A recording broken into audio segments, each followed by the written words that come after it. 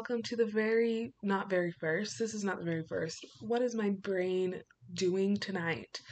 Welcome to the third episode of Girls Do Film. Today we're going to take a break from the introductions, we're going to take a break from the real world talk, and we're going to break down the Fear Street trilogy.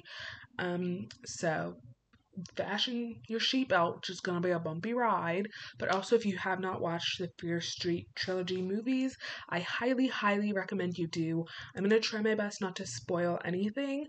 Not that there's anything to really spoil, I guess, but I don't want to accidentally say something and you'll be like, oh my gosh, I haven't watched the movies yet. So please, please, please watch the movies either before or maybe even after this, because maybe I sparked that interest for you if you haven't seen it and you weren't planning on watching it. But please, I will try not to spoil it, but please, please, please watch it. It's really, really interesting, and I'll get more into the movies, but it's a really, really decent, well-structured trilogy. So go watch it. Enough of the whatever that was, the warnings and pre-introductions and all that stuff. We're going to start by talking about my history with R.L. Stein. This man, his mind is incredible. Stephen King has nothing on R.L. Stein. R.L. Stein, Goosebumps books, the Goosebumps series, Fear Street books, and the Fear Street trilogy all came from the same mind of this man, and it is amazing. While Stephen King's movies are good, some of them are really slow and really not 100% interesting.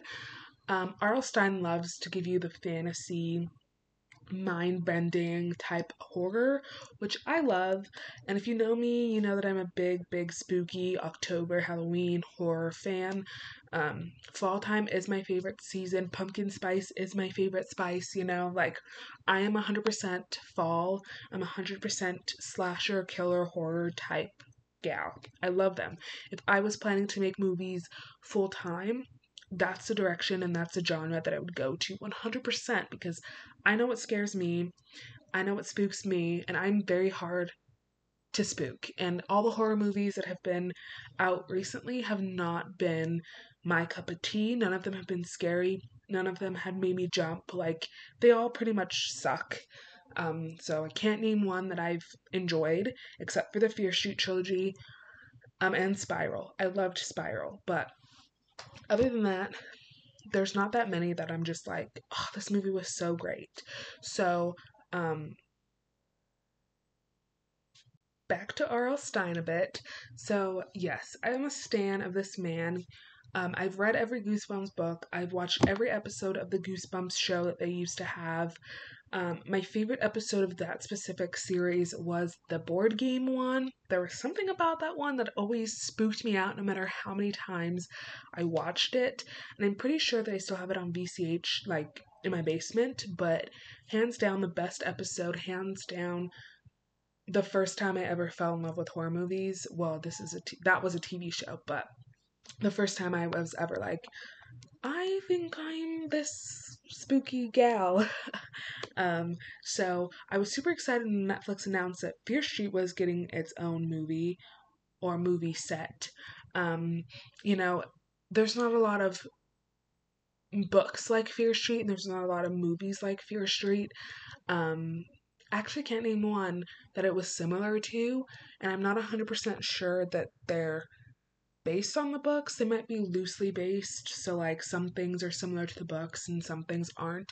I haven't picked up a Fear Street book since I was 15, so I'm not brushed up on my novel Fear Street knowledge, but movie-wise, we can talk about that, of course. With that being said, we're going to break down each movie, so all three of them, and then talk about the trilogy as a whole. So we're going to start off with 1994. This is the first of the three, and to me it was, in fact, the best of the three. We were introduced to so many characters. There were so many people to latch onto. The storyline was really, really solid. There were some holes in some places that lost me a bit, but considering the fact that it was a horror movie and there's killers chasing them, it was a pretty decent storyline. Was it predictable? I would say not. There were some parts like the ending. Obviously, the ending was setting up for the next two because it really does solidify the third movie as well. But the characters were really good in this one. The killings were really good in this one. The gory slasher aspect of it was great to me. I just wish that there was more of that throughout the entire trilogy, but of course, we'll talk about that in a second. Um, yeah, I thought the actors were amazing. There were a lot of like no name, and I say that with air quotes, actors and actresses, like people we've never seen before, um, and like people we were never introduced to before. And I thought this was a very good introduction to their acting careers. I just love seeing people blossom in horror movies. And there wasn't any of that like cliche that I really liked. I love cliches sometimes, but like in horror movies, sometimes they get old. Like there was no final girl, there was no like the black people always get killed first type thing in this film. Um, it was nothing like that. It was literally just something fresh and new and something that I was just like hooked onto the very first second. Um, I mean, at times it was confusing because, like, sometimes writers will foreshadow things that don't get paid off, or that they will write a storyline expecting the audience to already know about that relationship or that person. And sometimes that can get lost on people. It kind of got lost on me, especially between the two main characters. I should have remembered names, but the blonde girl and then the curly haired girl, yeah, their relationship was kind of like, sure, I understand it, but like give me some more of like their backstory, like what happened between them.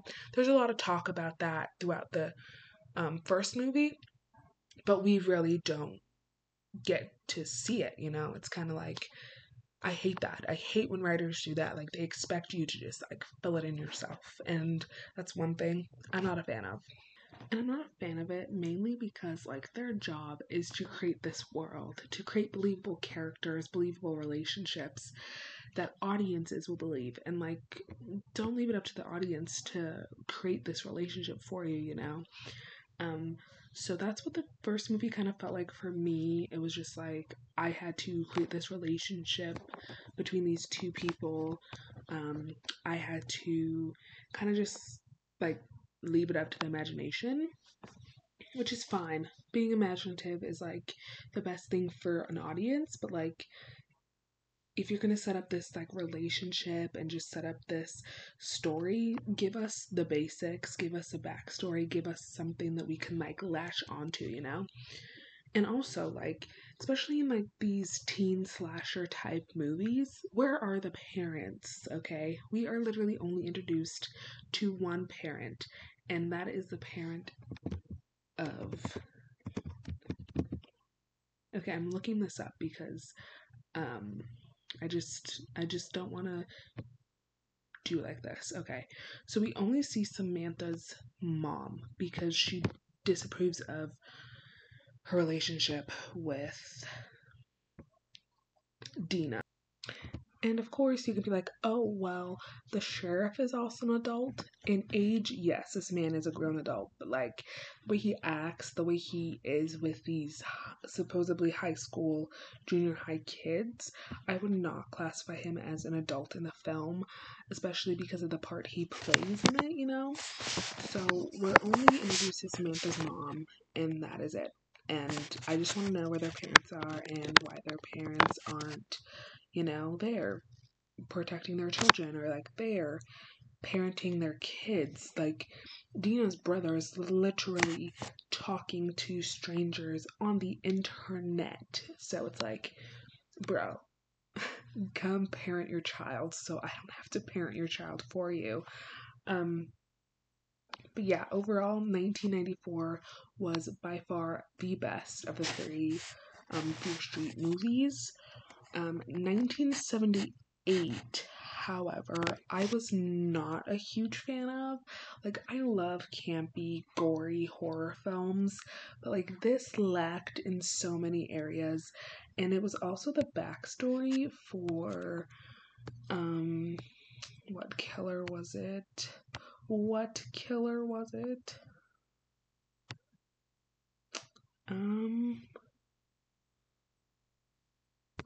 Let me look this up. 1978.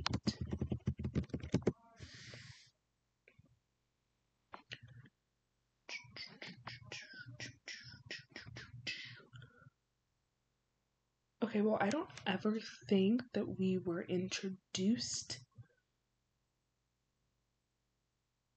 Like, I don't think we were given his name,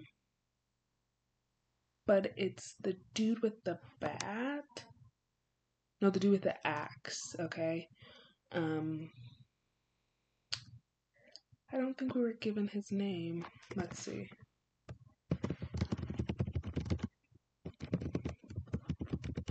We love Googling things in the middle of a podcast episode, but he's literally just called the Axeman Killer, which is not fun, but part 2 is literally all about him. It's his backstory, and we go through how he was possessed, why he was possessed, and who he killed, and all that good stuff. But also, 1978 was kind of like the semi-beginning of the curse, not like the exact beginning, but like almost the beginning. Like, that's when we were first introduced to the camp, the heart of the curse, the wall, like all of that stuff, you know, like the wall with the names written on it. But mainly for me, it focused too much on the axe killer because there was like 6-7 killers going after them in the first movie, which I loved, by the way. The more the merrier. But this one literally only had him, and it was just all about him, you know. The other ones didn't get a backstory. We got told a story about Ruby, but and we've seen a little bit of that. I guess we've seen a little clip of everybody's like break moment, but like his story we got from beginning to end, and who he was as a person before he started killing people, all that stuff. So yeah, the second movie focused on him too much for me. And it was just like running around a camp, running around from this axe guy. There was no place for them to go. Like, it was good, right? It was an okay film, but it wasn't like mind-blowing. I had a vision in my mind for part 2 that I thought that they were gonna go. They did not go that way. Not saying that they should have went the way that I envisioned, but I'm just saying that the way that they wrote it, the way that it was done, was not good enough for me, at least. Like, did it flow with the first one? Sure. It was someone telling a story about the axe killer, you know? So, to Dina and her brother.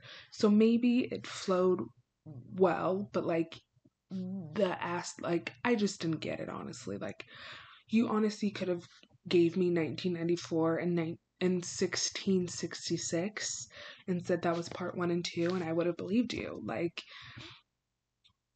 1978 was such like a filler. It was too much of nothing for me. So that one was not my favorite. So that one came in last place in rating. So my rating goes 1994, 1994, 1666, and 1978. And I'll tell you why I liked 1666 better, because it wasn't great. You know, I'm not one for time-pieced movies.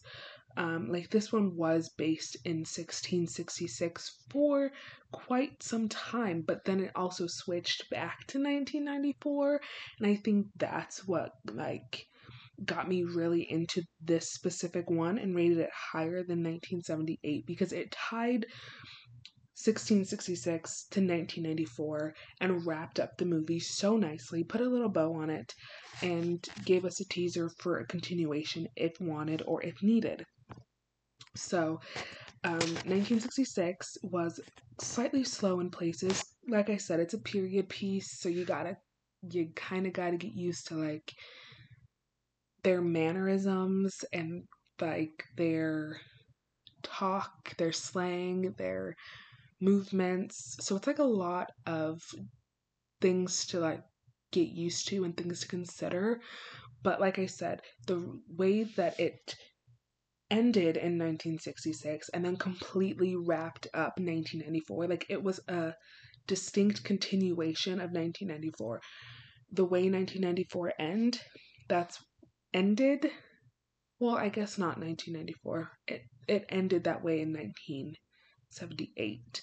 But the way that it just like picked up from the 78 ending, yeah. So you could have gave me the last half of 1978, then 1666, and we could have called it good. There was not much to 19. Oh my gosh, there's so many numbers. There's not much to 1666 that was like, wow, ooh, ah. Like I said, it's a period piece for like the majority of the film. So, you kind of got used, like, you kind of got to like play by ear with that one. But,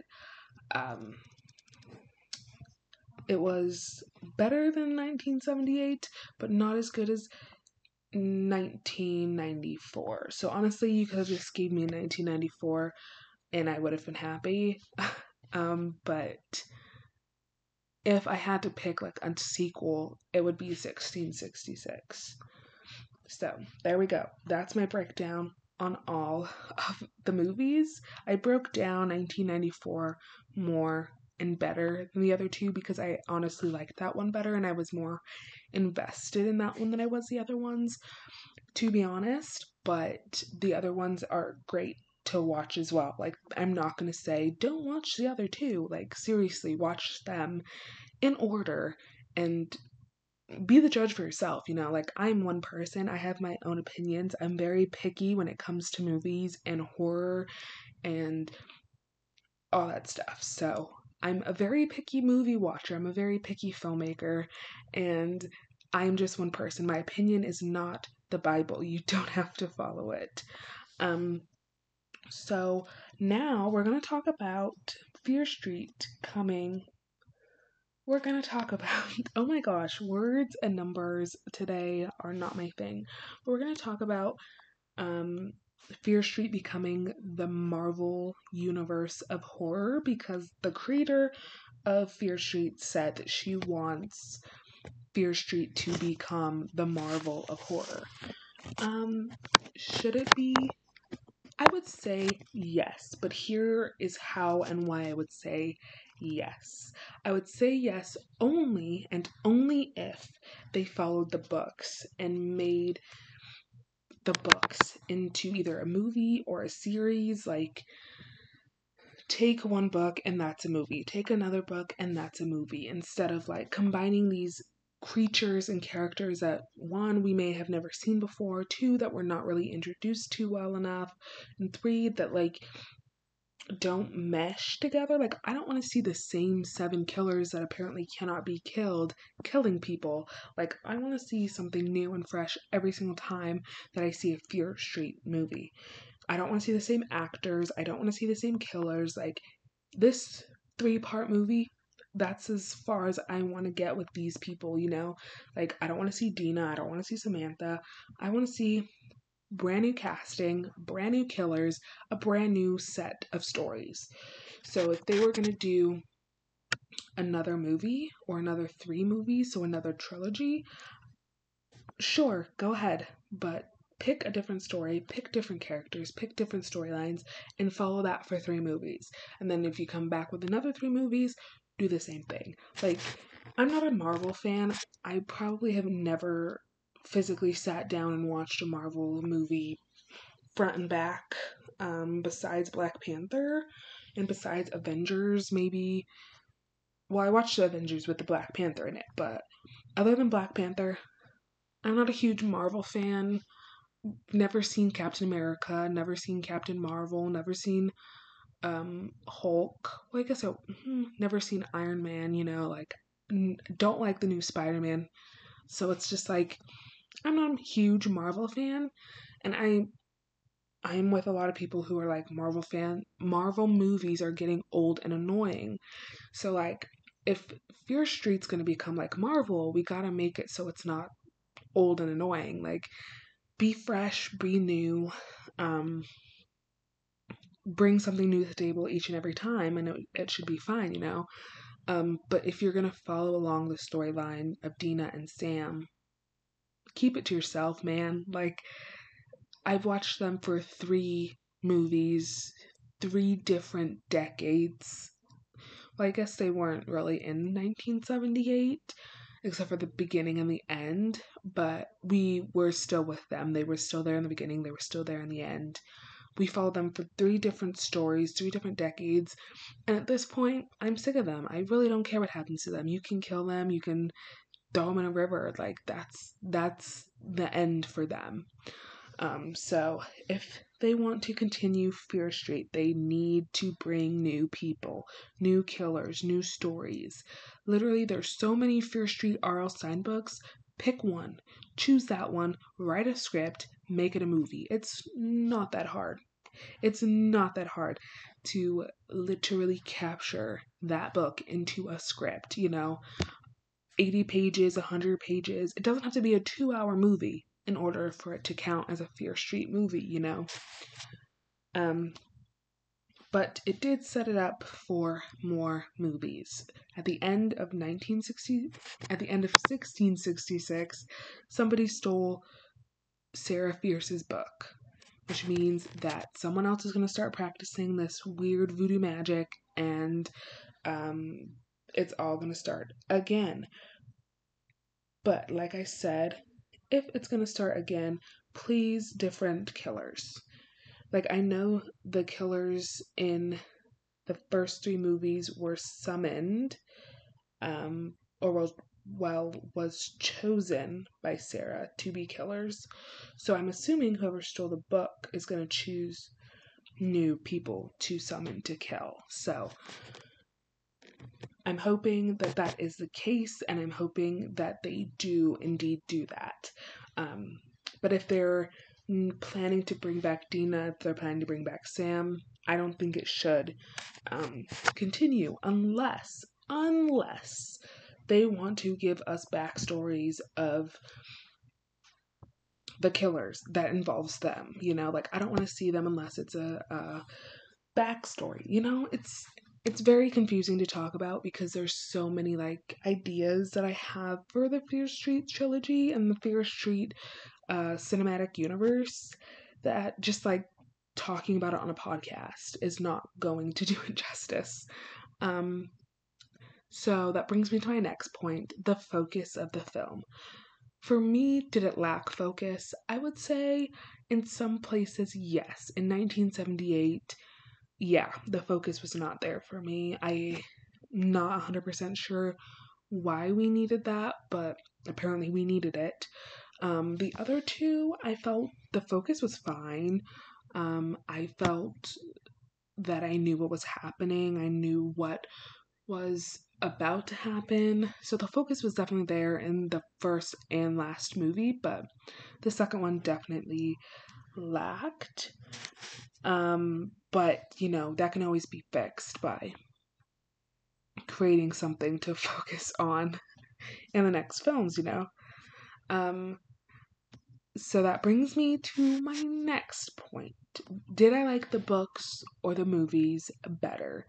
At this point, with the 3 movies that I was given, the 3 movies that I've seen, and the millions of books that I've read of R.L. Stein, I would say the books are 100% better, but that doesn't mean that the films suck. Like literally on Letterboxd, 1994 is my top movie. Like I really, really did enjoy that movie. It was surprisingly really well done and really captured my attention really well. Um, but because there was so many killers and there was not like I hardly had the time to figure out who was who and what killers did what and why they were killing, you know? So for me, the books were better in the sense that they had a better storyline and they had a better focus and that they were more geared towards like horror and killer and all that stuff, like mysteries, fantasy, horror. It was just really good. The books are great. I love them. Now my expectations for the continuation is that they literally choose a book, any book, whatever Fear Street book they want, and they pick that book, they open it, they read it, they enjoy it, and they make that exact movie. You know, like, it's not that hard. I honestly just don't get why people don't. When they adapt films, it's like the easiest thing to do. You read the book, you turn the action in the books to present tense action. So instead of like Sarah sat down at her desk, or if it's in like third person, so it's like I sat down on my desk and I pulled out my journal. I wrote down my thoughts and then my phone rang. I picked up the phone and it was Jackson, it was Jason, whoever. And the text read, and then it goes like that. So instead of that, you go, Sarah sat down at her desk. She pull she pulls out a journal. She writes in it. Her phone beeps. It's Jason. Text reads. Like, it's not that hard, I could do it in my sleep probably. So I really, really hope that that's what they do. They pick a book, throw a dart at one, open it up, and literally adapt that into a movie instead of doing what they did. I'm not saying that they did anything wrong, but it was just like, give me real R.L. Stein or give me death. Which brings me to the conclusion of this podcast. My last point is what I hope for future R.L. Stein projects, and he doesn't have much under his belt for books that are not children books. He has like Superstitious, what came out in 1995, which is an adult novel type. He has Red Rain, which is a grown-up book. And it's supposed to be Goosebumps for adults, which I'm probably gonna get and read. So yeah, he has a few adult books that could possibly become movies or series or anything like that, which I would love to either be a part of, to create myself, or to watch as an audience member, R.L. Stein is a very, very special soul, and he's not one that should be messed with. He's not one that should be altered in the sense of horror and spooky, and his work. Like, his work is so good. So good. 10 out of 10 recommend if you have not read a single R.L. Stein book. Read Fear Street, read Goosebumps, read his adult novels, just like enjoy the man's writing. It's magical, it's lyrical, and it is fantastic. I promise you. So, thank you so much for tuning in today. This is a little bit of a longer episode. I just really wanted to crack open my love for R.L. Stein and talk about Fear Street. Be sure to subscribe if you're listening to this lovely podcast on Apple Podcasts. And be sure to follow if you're listening on Spotify. If you're listening on Anchor FM, thanks for listening. I think you thumbs it up. I don't know. I have not listened to any episodes on... I don't listen to podcasts on Anchor. I usually use Spotify, so I don't know if you're listening on Anchor what you can do, but Be sure to follow on Instagram at Girls Do Film, and I will see you guys in a couple of weeks with another new episode. Thanks so much for listening.